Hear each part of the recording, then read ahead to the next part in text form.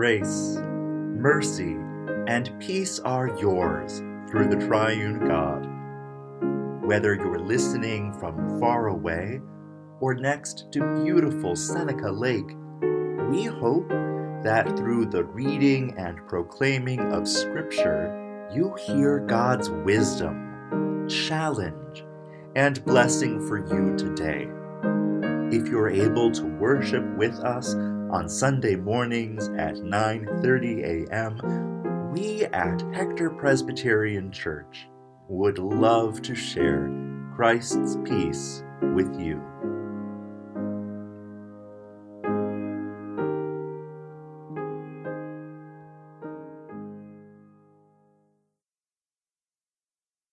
This is from the book of the Acts. When Pentecost came, the apostles were all together in one place. Suddenly, a sound from heaven, like a howling of a fierce wind, filled the entire house where they were sitting.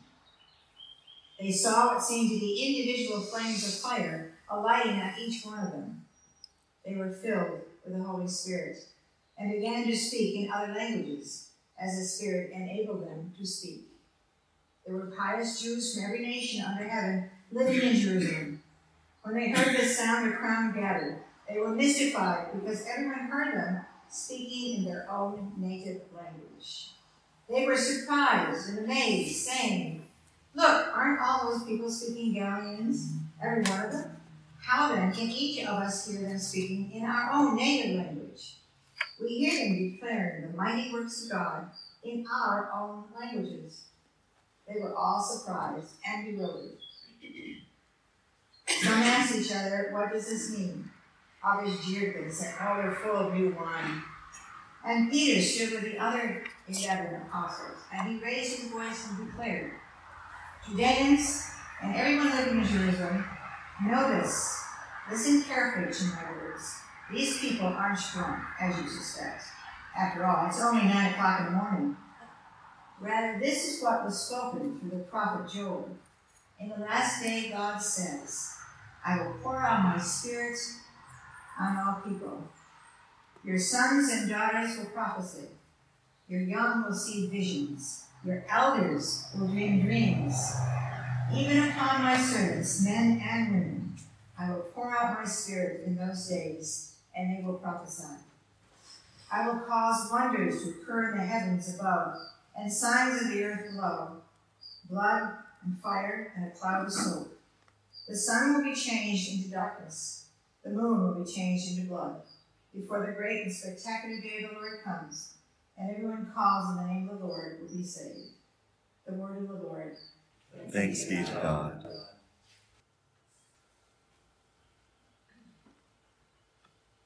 I was minding my own business last week when the Spirit sidled up beside me and nudged me in the ribs.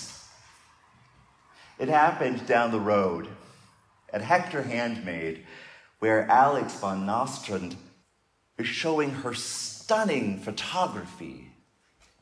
Alex hosted her official art opening on Sunday, the first Sunday that folks fully vaccinated against COVID-19 could choose, where permitted, to remove their face mask.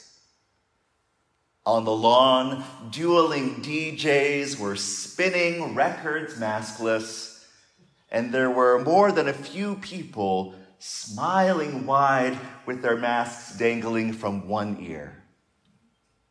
Inside the shop, Alex was taking us on a tour of the places she has traveled with National Geographic, from Iceland to Antarctica. But she started with a statement. I've had both of my shots. I'm fully vaccinated. Do folks mind if I take off my mask? Such a simple question, but Alex spoke with utter sincerity and care. And I think that's the only reason the woman standing across from me spoke up, instead of sliding out the back door in embarrassment. Without skipping a beat, Alex affirmed that, yes, of course I'll keep my mask on since the medicine that you're taking lowers your immune system. No worries. Now, this was in Antarctica. That's when the Spirit nudged me. This is how it's done, she murmured. And that's exactly how the Spirit goes about gathering people across all life experiences around the feast God spreads in Jesus Christ, extending holy hospitality to any hungry heart or seeking soul. That's what we celebrate today, the day of Pentecost, the foremost of Spirit festivals. And oh, the Spirit did some A+ work gathering people today. She didn't choose any old day. No, she chose a holiday. That's why all of those pious folks were in Jerusalem. They were pilgrims observing the festival of Shavuot, also known by its Greek name, Pentecost. Pentecost means 50th day because 50 days after Passover, people arrived in town to worship and give thanks to God for God's abundance. The Gospels record Jesus making pilgrimages to Jerusalem for Passover, once for Sukkot, so it's not hard to imagine him making the trip for Shavuot as well. In ancient times, pilgrims would dedicate the first fruits of the summer harvest, particularly wheat and barley, and perhaps Jesus and his friends purchased some of these to offer in worship. Place yourself in the temple grounds with Jesus. Smell the sweet smoke from grain sacrifices and the pungent body odors of people walking past you. Look around and take in the different shades of humanity around you. Folks from all over the known world here in Jerusalem. Close your eyes and listen to the music of a dozen different languages: Arabic, Persian, Turkish, Berber, and of course, Greek. Listen for one language that drifts in and out of the rumble of the crowd: Hebrew, chanted on the lips of priests and pious folks alike, because Pentecost isn't just a harvest festival. It is also the celebration of Matan Torah, the giving of the Torah on Mount Sinai, when the liberated people became the covenant people. At the beginning of Acts, before the resurrected Jesus ascended into heaven, he told the disciples to wait for the Spirit in Jerusalem. He didn't mention the Spirit's arrival date, but I bet he smiled wide, thinking how perfect it would be for the power that formed and reformed creation to arrive on Pentecost. The Spirit did arrive, and in style. Picture it, 9 o'clock in the morning, the early summer heat already starting to make the city simmer. Disciples who knew Jesus from his Galilee days are together, crammed into a rented room in a motel, also filled with pilgrims. And suddenly, whoosh, a sound from heaven like the howling of a fierce wind filled the entire house where they were sitting. They saw what seemed to be individual flames of fire alighting on each one of them. They were all filled with the Holy Spirit and began to speak in other languages as the Spirit enabled them to speak. Compare that to the day when God came down on Mount Sinai, as remembered in the book of Exodus. When morning dawned, there was thunder, lightning, and a thick cloud on the mountain, and a very loud blast of a horn. All the people in the camp shook with fear. Mount Sinai was all in smoke because the living one had come down on it with lightning. The smoke went up like the smoke of a hot furnace, while the whole mountain shook violently. The blasts of the horn grew louder and louder. Moses would speak, and God would answer him with thunder. In this second Sinai moment, the blaze atop the mountain now dances on each person. The trumpet blast rings in their ear with the howling wind, and then they begin to speak.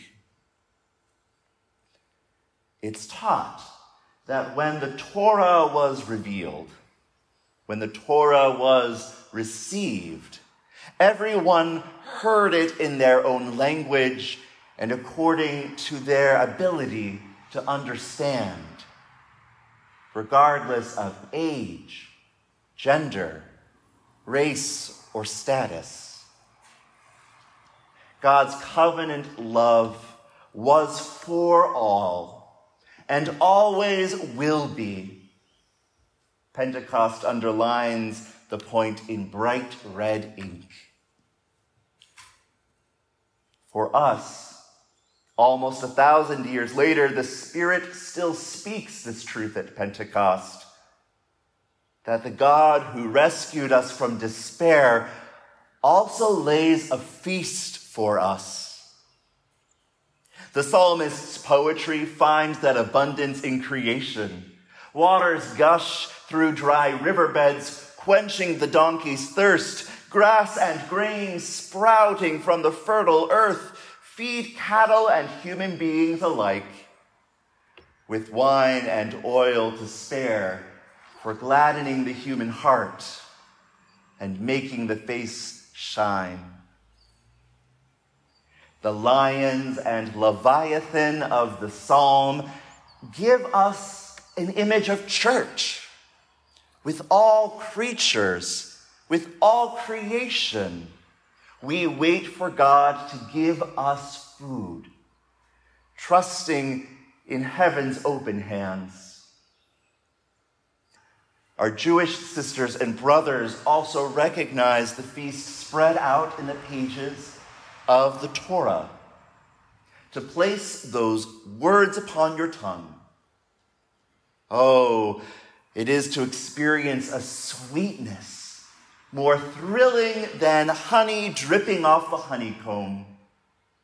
To recite them is to join Moses and the elders of Israel at the meal that God prepared on Sinai after the smoke had cleared. This is no ordinary feast that the Spirit invites us to, for it is also the banquet at the end of time. When Peter stood up to address the Pentecost pilgrims, he did not hesitate to quote the prophet Joel. In the last days, God says, I will pour out my Spirit on all people. Your sons and daughters will prophesy. Your young will see visions. Your elders will dream dreams. Even upon my servants, men and women, I will pour out my Spirit in those days, and they will prophesy. And what shall we prophesy? Some prophets spell out doom, but all prophets extend the living one's invitation to come and dine. Such is the message of these disciples on Pentecost, an invitation for us to feast on the abundance of compassion and grace in Jesus Christ, our risen Savior. At its best, Christian worship is a way for the Spirit to lead us to that banquet. At the baptismal font, where we declare the gifts of forgiveness, Christ is there, helping us to wash up for supper. In the readings from Scripture, Christ is there, the very word of life made flesh, now nourishing our souls. Later in this morning, and God willing, more than once a month, Christ will meet us at his table and feed us with his own life and love through our bread and our cup. This is the feast to which the Spirit has called us, and any child of God that pulls up a chair alongside us. And that's why, no matter who rolls through those sanctuary doors, we'll do our part to honor their story and to keep them healthy and whole. This congregation's leaders are still figuring out how to slice and dice the data to determine an acceptably low level of risk beyond the risks that we are already taking. Masks, distancing, singing, these are all compelling concerns. But on Pentecost, we get to claim the main thing. God, the source of our life, creating, sustaining, redeeming, and transforming us, delights in satisfying hungry hearts. That's the main thing. Everything else is just frosting on the cake. Friends, thanks be for the Spirit. The creatures are fed and the earth is revived. Thanks be for the Spirit.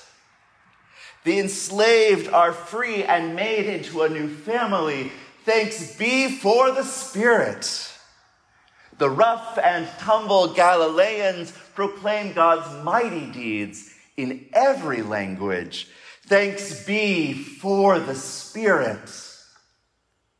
In these and so many more ways, the Spirit pours out grace upon grace. For such grace, let us give all our gratitude and glory to God, the love that gave us birth, the love that goes on ahead, love encircling us every step of the journey. Amen.